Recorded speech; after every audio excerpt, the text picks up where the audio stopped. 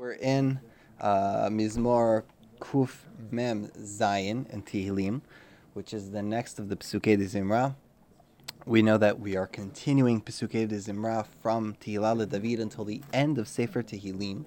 That is the prescription of the Pisukei DeZimrah as given to us by the Gemara on Shabbat, and the Rif and the Gersot over there of the Gemara. That Pisukei DeZimrah begins with Tehillah David and ends at the end of Sefer Tehillim. Therefore, the second, or the third Mizmor really, is the second Halleluyah, and that is Halleluyah Ki Tov Zamrah. Now, the previous, as we mentioned 2 weeks ago, Ashrei Sheyotecha, or the Mizmor of Tehillah David, is a Mizmor which, Oh yeah, it'll be. The Mizmor of Tehillah David is a praise where we take a global, more universal position when we praise Hashem. It's a praise which basically assembles and not just assembles, but calls upon all of humanity and life on earth to praise to Hashem, all of the existence of the universe to praise Hashem. So it's a very global praise.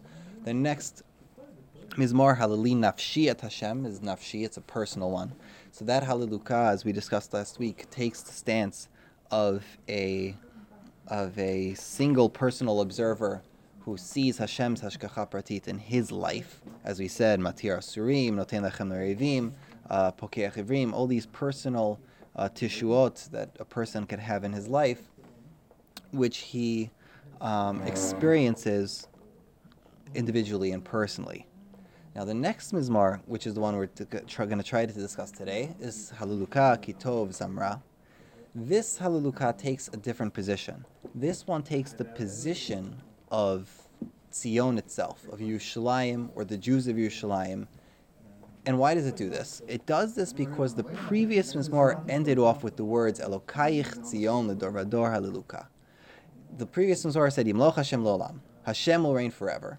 Elokayich, your God, Zion, O Zion, right? L'dor Vador, generation after generation, Hallelujah. So when the Nevi'im address Zion, they're addressing usually Yerushalayim, sometimes the people of Yerushalayim. Because it ended off speaking about Yerushalayim, the Malbim points this out, and a few others, we continue with a praise said from the perspective of Yerushalayim. Now, sometimes Yerushalayim is spoken of, like in Sefer Eicha, as like an almana, or like it's like it actually has personhood. It's given an anthropomorphic kind of position. The Yerushalayim itself has some sort of personhood which is in anguish, or is grieving or left alone. So this Mizmor takes the position of Yerushalayim and praises Hashem from the position of Yerushalayim. That's one way of looking at it. I believe that's the way the Malbim sees the Mizmor. Others look at it as a nevuah, that David Hamelech is prophesying from the position of his vision of the future Yerushalayim in the time of the third Beit HaMikdash. And this praise is what Bnei Yisrael will sing after the Geulah is upon us. So both interpretations work very well, and the difference is whether or not you take certain things in the present tense or you take them in the future tense. But we're going to try to go through the Mizmor pasuk by pasuk and see if we can follow David Hamelech here. It says, Hallelujah, we've discussed the word, praise be Hashem, Ki Tov Zamrah, for it is good to make music, Elokeinu, to our God. So usually in Hebrew, in Lashon HaKodesh, you would say Lizamer, right? Lizamer le'Elokeinu. But in this situation, for poetic purposes, so it seems, David Hamelech chooses Zamrah le'Elokeinu, perhaps because it rhymes, but it flows better. So he goes, Ki Tov Zamrah Elokeinu, for it is good to make music to our God. Ki Na'im Nava Tehillah, for it is pleasant and beautiful to praise Him.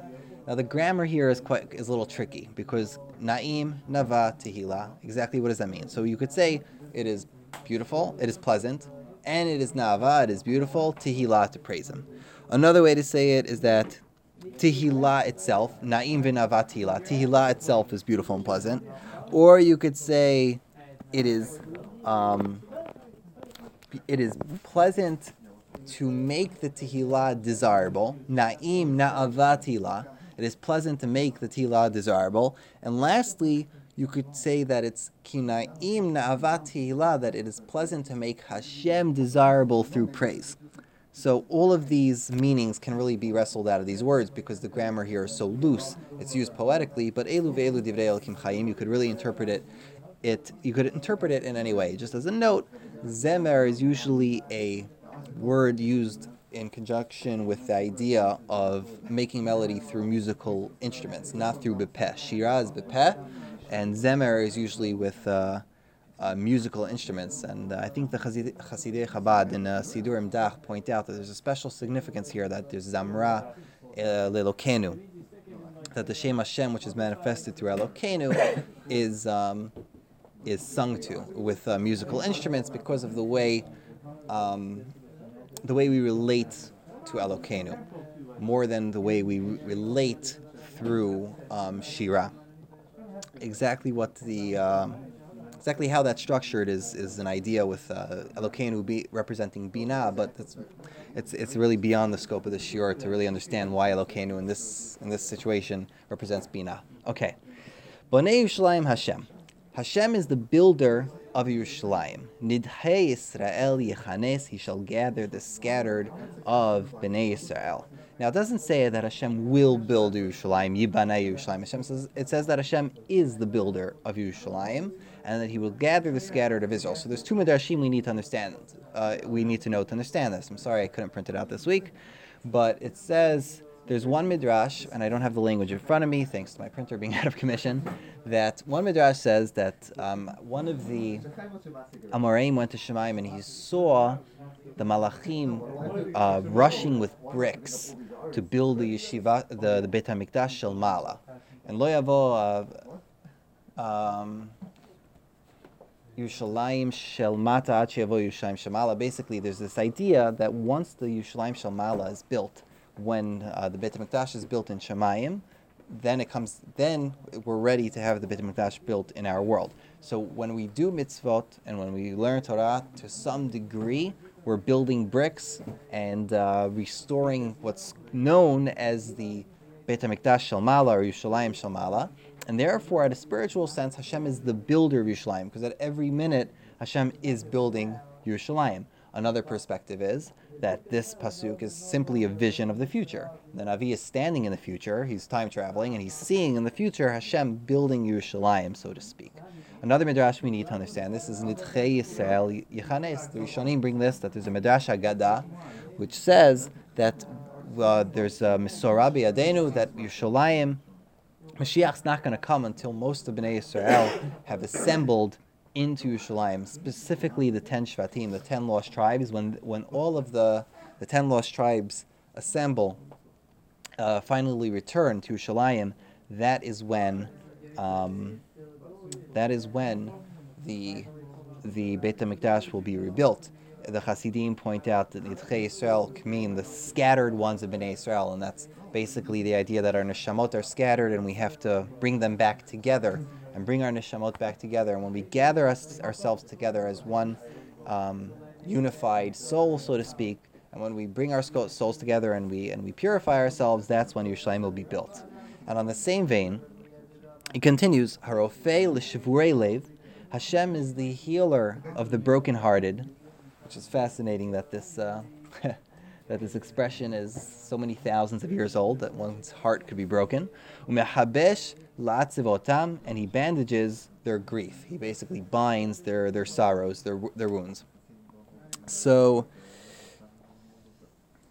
Rofei, over here, Rofei l'shivurei lev can mean many things. First of all, most directly it means Bnei Yisrael, who were brokenhearted in the Galut. That those who return to Yerushalayim and who went through suffering themselves, they are going to be healed of their broken hearts. It could be thought of in the present tense, poetically, that Hashem is the one, as we said last week, Pokeach Ivrim, Ohev Tzadikim, that Hashem is the Rofei l'shivurei lev. He's the one who's the healer of the broken hearts. Mechabesh l'asvotam, and he binds their wounds. So everybody has wounds from which they need to heal. Just give me a second here. And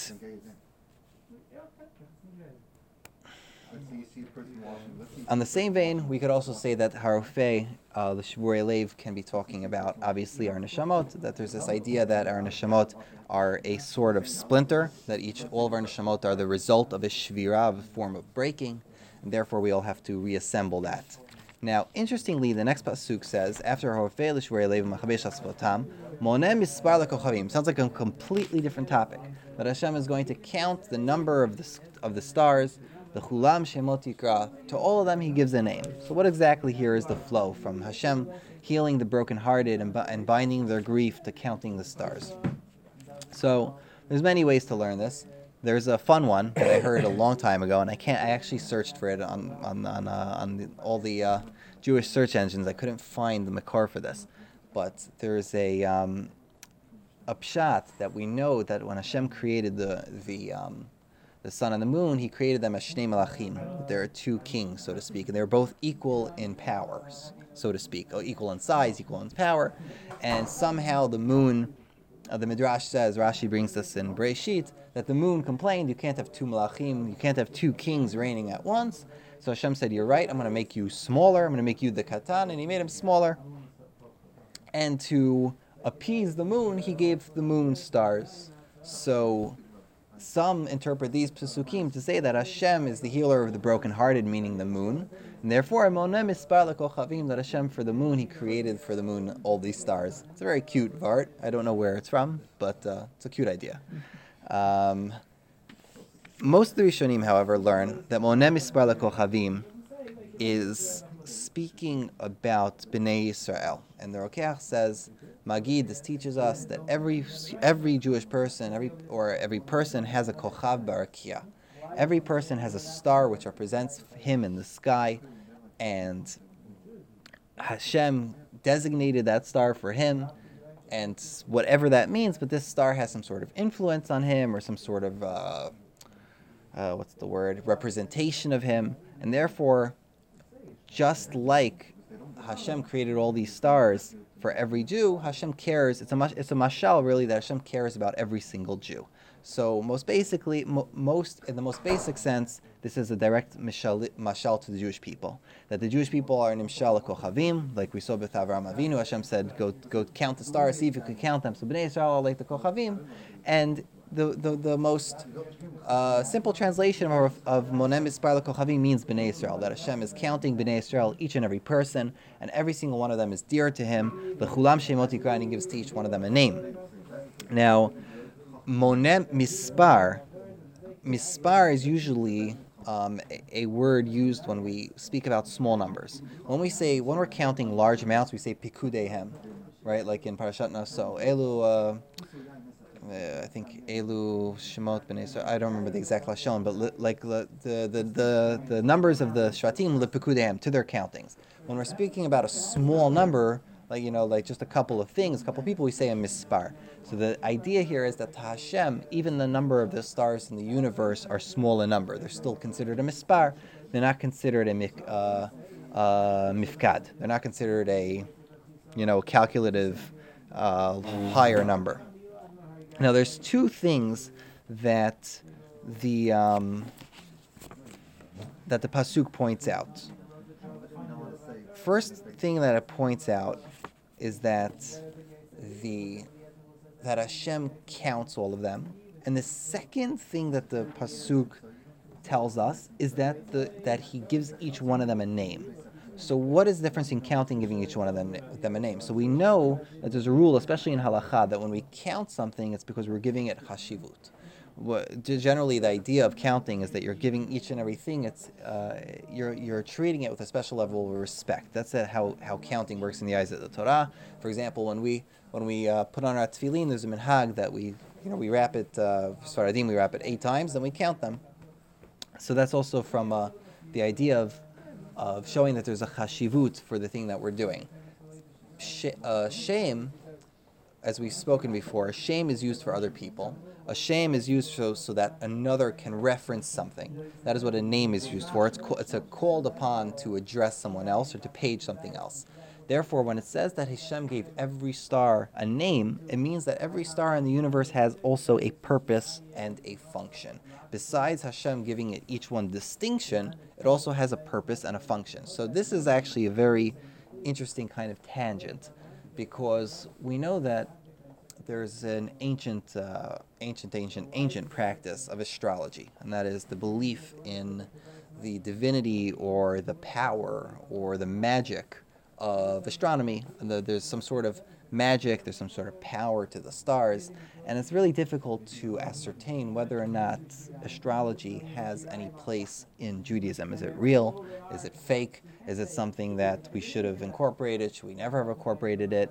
Does the Torah approve of it? Does it not approve of it? The Pasuk says in Vayikra, Lo tenachesh velo te'anenu, I believe, that it says you can't be superstitious, you don't listen to the soothsayers. Is it a superstition? Is it a is astrology something from the Goyim? It's really not clear, because we have Midrashim this way, we have Gemarot the other way. Some Midrashim say that, for example, Hashem took Abraham above Lamala min hatzdaganiyot shelo, that Hashem took him higher than his stars, and he showed him that you're above the stars, and he showed him a newer perspective.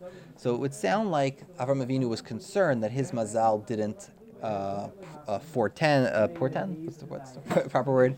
A future where Bnei Yisrael would come from him, and Hashem said, "Don't worry about the stars. I've got this." So some explain. I believe this is.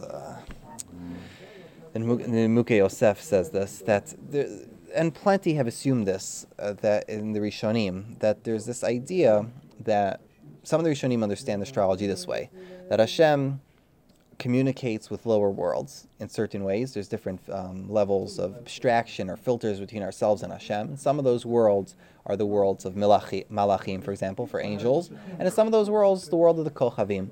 So when Hashem communicates his hashpa'ah, so to speak, to our world, he sometimes does it through a medium known as an angel, or he does it through a medium known as a star. So the stars would be on a lower level than the angels. So stars would sort of be some sort of spiritual puppet strings that Hashem uses to kind of move or to affect the teva. So whenever there's a shefa coming or an R coming down to our world, into our teva, this would happen through the kochavim. Not that the kochavim are deterministic for Bnei Yisrael. Bnei Yisrael can cut loose of our puppet strings if we want to, but there are these, so to speak, deterministic puppet strings which are controlling the teva. Bnei Yisrael are not bound to these strings, and we can easily and readily break off of them. So according to that understanding, the reason the Torah forbids us from going to what are they called? People who palm readers and stargazers and things like that, is because so if you're learning it like that, then there's a few ideas as to why it's asur to go to such people who do stargazing. And if it's asur, there's in Yoradea Kuf Ayin Tet, the Torah speaks about this problem. Is it asur or is it not asur to listen to the stargazers? You could bring proofs from Yosef HaTzadik, from all different places in the Torah where it seems that some people paid attention to the mazalot, some people didn't. Rabbi Akiva says in I think it's in Sanhedrin, he says that it's asur to go to anybody who will tell you that this time is fortunate for this thing and these times are bad for these things. Don't go to any people who are like that. So the Torah speaks about this halachically between the different. He brings the shitot of the different Rishonim, and the Bet Yosef over there also does, whether or not stargazing is asur, if it's included in Lo Te'anenu, if it's included in Lo Tenachesh. Is it a superstition? The Rambam learns that the whole thing is a superstition. It's all asur to do min Torah because you're not allowed to be superstitious. Other Rishonim learn that it's not a superstition. It's not included in Lo Tenachesh, but they're still asur from Lo Te'anenu. Why? So there's different reasons given. Some say that it's asur because it'll make you like the goyim. Some will say it's asur. Why did Hashem make it asur? Because you need bitachon. And some say something a little more interesting. And this I've heard from a few people in the yeshiva world, that there's an idea, and I didn't have time to research the source of this idea, that we all work under hashgacha pratit. We're all the ma'ala min hateva. When a person consults a stargazer, when he goes to somebody who can see the future, so to speak, with a deterministic eye, he's cursing himself. The punishment is that that thing's going to happen. So if you go to a stargazer and he tells you what's supposed to happen according to the stars, it's going to happen to you. Why? Because if you leave hashgacha pratit and you want Hashem to treat you in a cold, deterministic, natural fashion, then that's what's going to happen. And you're going to actually get treated in a deterministic fashion. So many of the Rishonim believed that astrology was very real and that it was even a Jewish concept. The Ibn Ezra wrote a few svarim on astrology. The Ramban held that it was real. The Mukhe Yosef held it was real. Even some of the rationalists, like the Ralbag, they felt that the sphere is controlled, the astronomical sphere is controlled, the Teva. Again, modern science today doesn't really make much of this, so it's not easy to understand if there is some effectiveness to the stars.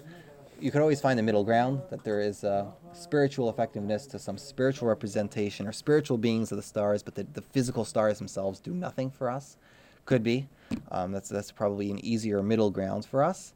And I think actually the Torah, I think the Mechaber and Shulchan Aruch seems to paskin lekula, like the Ramban, that it is not lo tenachesh, and that it is real. So that if a stargazer does tell you something, then I think you are allowed to be choshesh for that. You're not allowed to go to them, but if a stargazer tells you something's going to happen, you're allowed to be choshesh for it. If you don't ask him for that advice, it also, even though the stars might tell people things, I should just point out, it doesn't tell you the future well, as we know from Yosef and the Mitzrayim, that they can only see certain things. They can't really see everything. They only get a rough idea of what's going to happen, but they really don't see the whole picture. They could see one or two facts that they see as coming, but even that could be heavily flawed. All right, so that's tangential, but that's the idea that in Judaism there is a body of work in the Torah about astrology. The question of how valid it is and how many of the Tanaim, Amoraim, Rishonim believed in it is its own tremendous topic. Okay, so that's so much for the stars. Let's see, what do we have here? Further, Gadol Adonenu v'rav koach letevunato ein mispar. So harping on the previous word of mispar, it says that our master is great and exceedingly powerful. Letevunato, his understanding, ein mispar, is limitless. So this doesn't actually, the sentence is very clear that Hashem is great and exceedingly powerful. What does that have to do with the previous sentence? Most likely it's a vision of the Geula, that he's saying that Hashem is, that we're going to see in the future that Hashem is great and his power is limitless. But this part, to say that you're actually counting understanding doesn't really work, because you don't count or calculate Binah. There's no IQ. There's no true IQ with intellect. So Rav Hirsch speaks about this, and he says that it's, I believe he says that Hashem's understanding, I'm trying to recall exactly his words. He bends the words here to say that in his understanding of us, there is no calculation. Meaning, in Hashem's understanding of Bnei Yisrael, there's no calculation of number. Number means nothing to Hashem. Not that L'Tuvunatoi and Mispar, that we can't calculate Hashem, but from his perspective, from his understanding, Ein Mispar. There's no numbers. So to Hashem, you could have infinite stars. It's not a number to him. L'Tuvunato, to his understanding, Ein Mispar. Numbers mean nothing. Okay. Me'odeh danavim, we could bend it. The grammar is difficult. So some say that it just means you can't calculate his genius, and some would just bend the grammar and learn it a little differently. Me'odeh danavim Hashem strengthens the humble. Mashpil reshaim adei aretz. This is an interesting yesod that the Ramban says in Igeret Ramban, that Hashem strengthens those who humble themselves. But now it pivots from speaking about Anavim, from humble people, to Rishaim. It says, Mashpil Rishaim Adei Aretz, that he lowers the wicked all the way down to the earth till they get subsumed in Gashmiut, that when people are wicked, Hashem will, instead of raising them up, He's going to put them down. So people who are Balei Gava, who need to be put down, Hashem will put down, but people who are humble and lower themselves, Hashem lifts them up. That's the message of this pasuk, that if one is humble and a person understands who he is, and a person understands that he is nothing but an agent of Hashem and Hashem's will, and he understands who he is and what his tools are, and he doesn't consider himself better than other people, and he lowers himself to other people, Hashem will lift him up in the eyes of other people. Okay, the next word is interesting. Enu laHashem betodah. Raise up your voices to Hashem. Zamrah le'elokenu bechinar, and make music with the harp to our God. So enu, like to be oneh, means to respond, right? It's a responsive. It's a responsive word. It means that the tefillah should be responsive. The Rishonim point out that the other place we see this word is by Shirat Hayam, where Moshe Rabbeinu said as Yashir, and then said V'ta'an lahem Miriam, that Miriam responded to them, V'tikach Miriam et hatof bi'ada, and she went out and she sang her shira. So Enu over here doesn't simply mean to respond to Hashem, it means to raise up your voice in a song. That's what the Rishonim try to say here, that Enu is here a more, comes from more of a language of singing than simply a language of responding. Enu laHashem betodah, raise up your voices with thanksgiving, sing to Hashem with the harp to our God, HaMechaseh Shamayim be'avim, who covers the heavens with clouds. This is Hashem's ability to bring rain clouds. HaMeichin la'aretz matar, and then prepares for the earth its rain. There's two words for rain in Lashon HaKodesh. There's matar and geshem. Now, matar, I believe the Rokech says this, that matar is rain that comes down straight, like bullets, like arrows. Geshem is rain that comes down like with wind, that it's blowing this way and it's blowing that way. That's why we say Mashiv HaRuach u'morida Geshem. So the real Geshem with bracha is comes with Ruach, but matar is a little bit more punishing. Like what's the pasuk say in Shema? What's the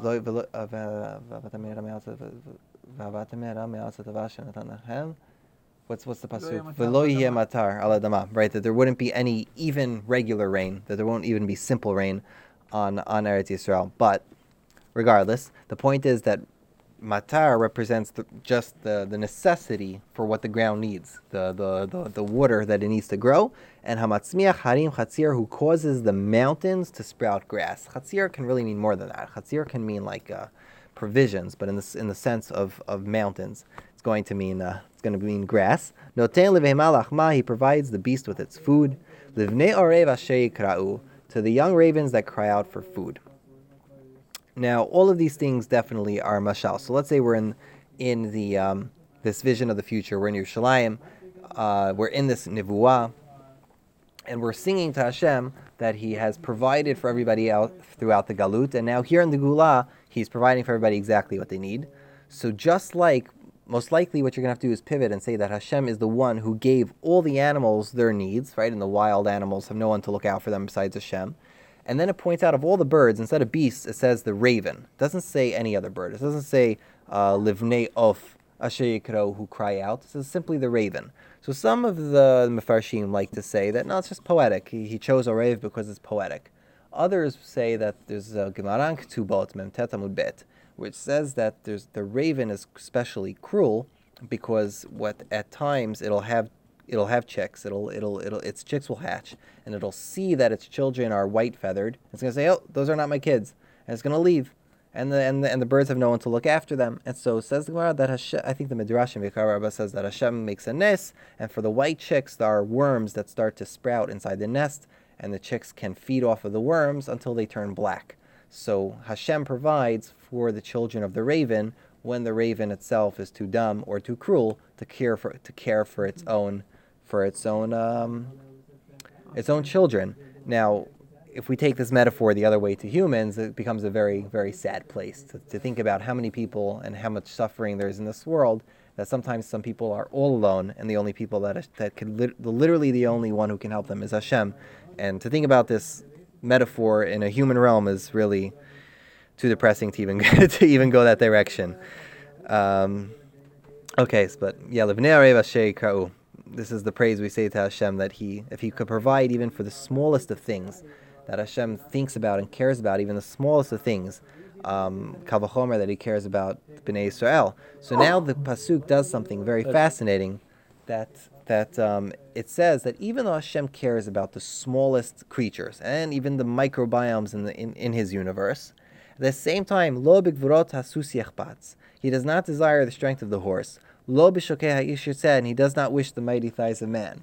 Meaning, yes, Hashem might have care or want for the tiniest things in this universe, but He's not going to be impressed by something like mortal power. Just because Hashem cares about bacteria doesn't mean He's suddenly impressed by somebody who's a million times bigger than a bird. So you're more powerful than a bird. Hashem's not impressed by your scale, by your size. You could be tiny, you could be great. But regardless, all of these things have no measure to Hashem. As we said, l'tevunato en mispar, there's no measure to Hashem, whether it's the smallest things in the universe, whether it's the largest things, whether it's mortal power, whether it's the power of beasts, tanks, airplanes. None of these things have any kind of bearing on Hashem's ability to make change in the world. So these are the things that Hashem doesn't care for. Is what the sense of the pasuk is. Rabbi Schwab and the Meiri, they learn that I'm not sure if the Meiri says this, but Schwab definitely says this. He says that the pasuk is saying something more. He learns it very differently. He doesn't say that it's simply talking about that it's not a castigation, so to speak. It's not musar. What it's saying is that in the time of Biat HaMashiach, there'll be no need for war, and there's going to be no need for fighting between peoples. And so at that time, log b'vurat hasus yachpatz, there will be no desire for people to mount their beasts. And at that time, lo b'shokei ha'ish yitzeh, there will be no want for people to fight thigh to thigh and hand to hand combat. It's going to be a time of utopian peace. Rotzeh Hashem et yireyav, rather Hashem is going to love those who fear Him or who have awe of Him. Et hamiyachalim lechasto, those who place their hope in His goodness. I believe the Rokeach says something. I don't understand what the significance is of it, but I believe he says that et hamiyachalim lechasto is, or et hamiyachalim is gematria Yeshayahu and Yechezkiyahu, like these two Nevi'im. I don't have it in front of me, but I'm sorry I forgot to bring it. But basically, that it represents these two Nevi'im who are miyachalim lechasto. That these two Nevi'im saw the future. That Yeshayahu saw the Geulah that was gonna come, and so those people are who David Hamelech is referring to, which is fascinating because they were born hundreds of years later. So that's just a very interesting gematria. Shabchi Yerushalayim et Hashem.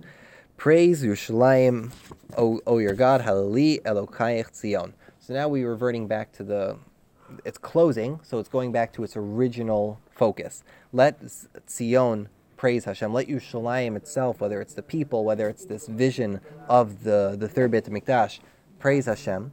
And Lord your God, Elokayich, which is your God Tzion. This is reminding us that Hashem was the one who was mashkiach b'pratiyut. It was Hashem who had ashgacha pratit on us throughout the galut.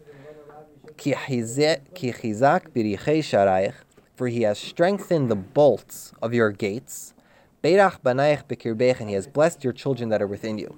So what this means is that in the future, or in this time, in this vision of the third Beit HaMikdash, the walls of Yerushalayim will, so to speak, be strengthened. There will be inherent security to the land of Yerushalayim, where the Bnei Yisrael won't have to worry about any invaders. Beirach banayich b'kirbech is an interesting pivot to say, and He even blessed your sons within you.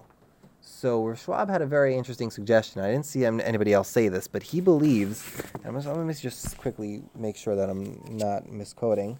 He believes that Banayich here is, just like we say in Tana Devei Eliyahu every day, is Al Tikri Banayich Ala Bonayich. That Banayich here is a remes for Talmidei Chachamim.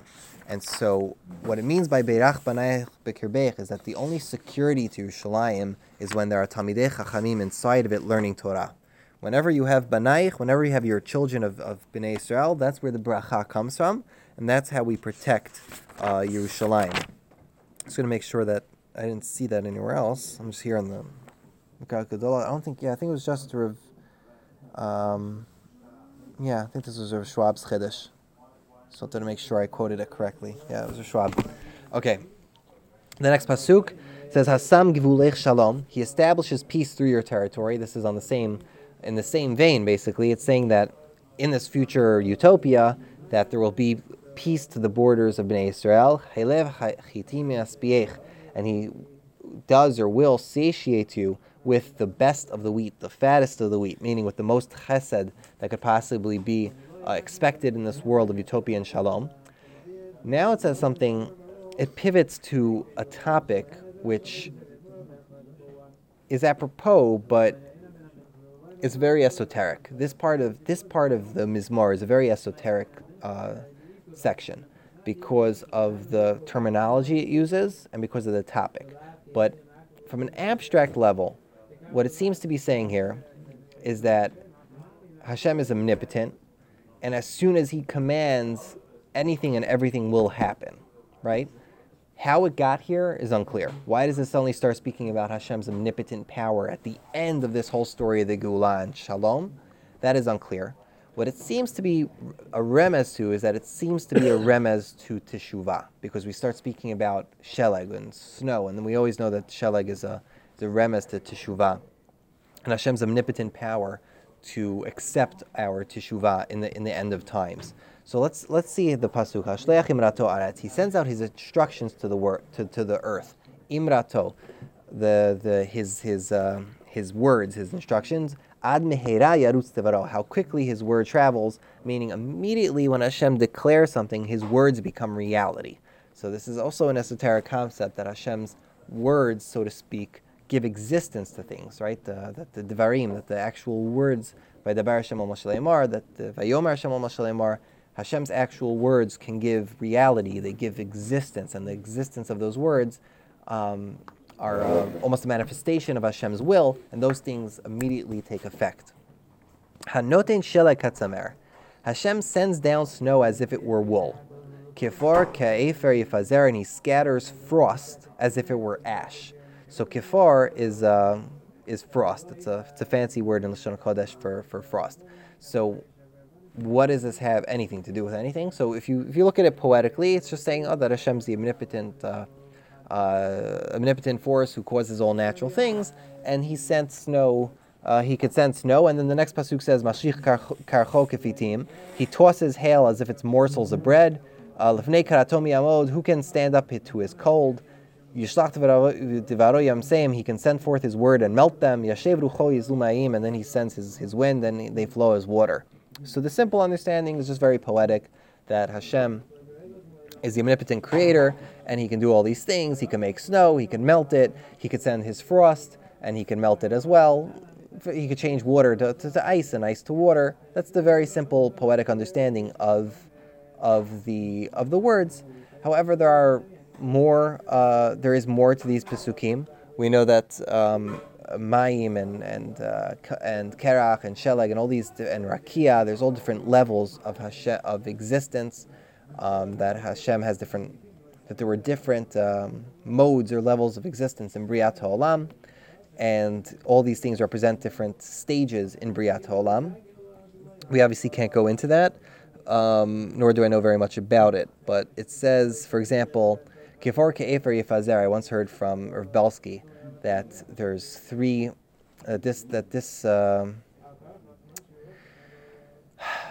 Sheleg, I'll say this very briefly because I don't really understand it, but Sheleg, there's Bracha, there's Barech and Sheleg, right? Beis Reish Chaf, which is 220, the Sheleg, which is 333. So 222, 333.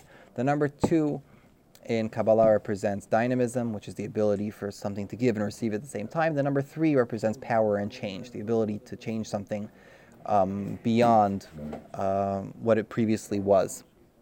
So Sheleg is generally associated with Teshuvah, right? Umi Sheleg albin, and I'll be whiter than snow. So the idea here is, there's also Pisukei DeZimrah about this pasuk, but there's he said, Rebelsky said that the word par represents din, and so kifar, there's 3 different levels of three different Shemot Hashem, or levels that you could, that a person can overcome din. There's Chaf Aleph, there's Chaf Vav, and there is Yud Zayin, I believe. He said there's 17, 26, and 21. Three different measures which through... Yeah, I believe he said that was it. He said three different measures through which you could defeat midat, not defeat, but really subdue midat hadin. And kefar, ke'efer, yifazer is basically chaf and vav, kefar, ka'efer, chaf and aleph, and then chaf aleph, then par. Yifazer is yud, zayin, and par. So there's three different levels of par here.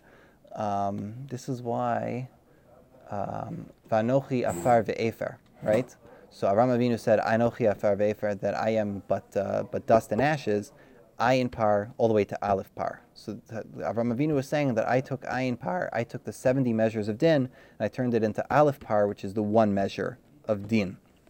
There's this advanced concept here with Kefor, Kefer, Yefazer, some Kabbalistic idea of different powers of din which are overcome. So as I said, I don't understand any of this, but I do know that there's a lot of discussion on these Pisukim and what they actually mean. Mashlich karfo, let's go a little further. Mashlich karcho kifitim, that Hashem sends His hail as if it were morsels, His ice.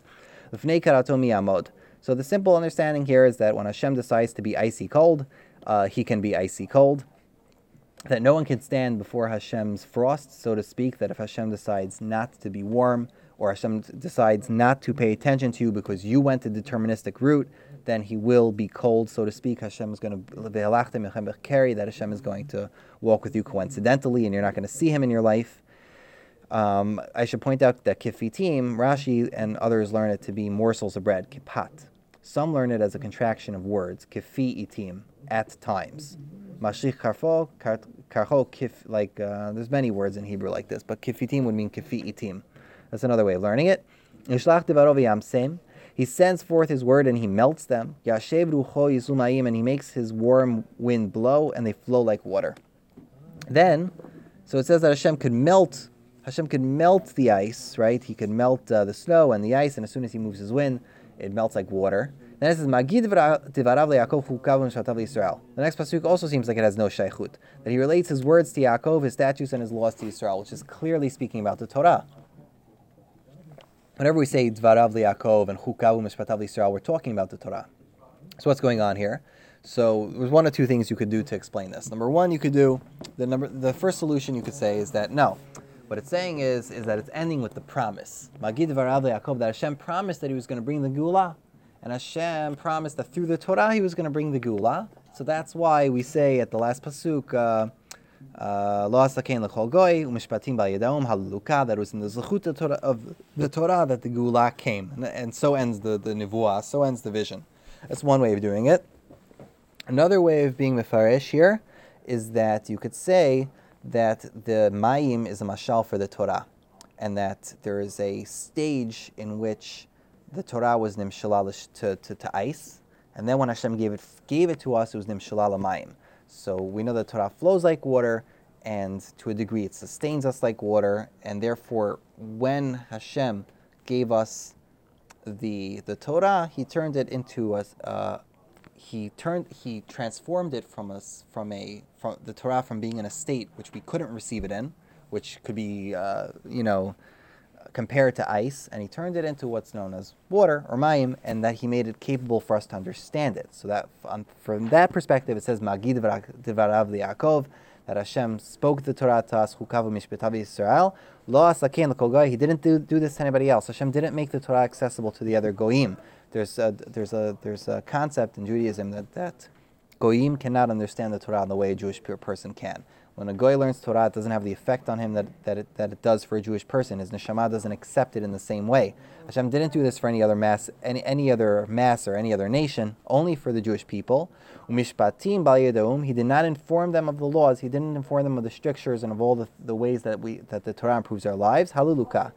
Says the Rokeach, Baal is a remez for Bereshit, for the entire Torah. Why? Because Baal, the first letter is Bet, which is Bereshit. The last letter of the Torah is Le'enei Kol Yisrael, is a Lamed. So Bet to Lamed, Umishpatim, Bal Yedaum, Hashem did not teach the laws of the Torah all the way from Bereshit all the way to Leinei Kol Yisrael to the Goyim. Hallelujah. That's the final word. And why does it end with Hallelujah? Obviously because it's a poetic chain that every Mizmor begins with Hallelujah, ends with Hallelujah, so it continues one after the other. Okay, B'ezrat Hashem will finish next week, continue next week with Hallelujah, Hallelujah Hashem in Shemayim, which, as we'll see, Rashi held was one of the most important Mizmorim of Pisukei DeZimrah.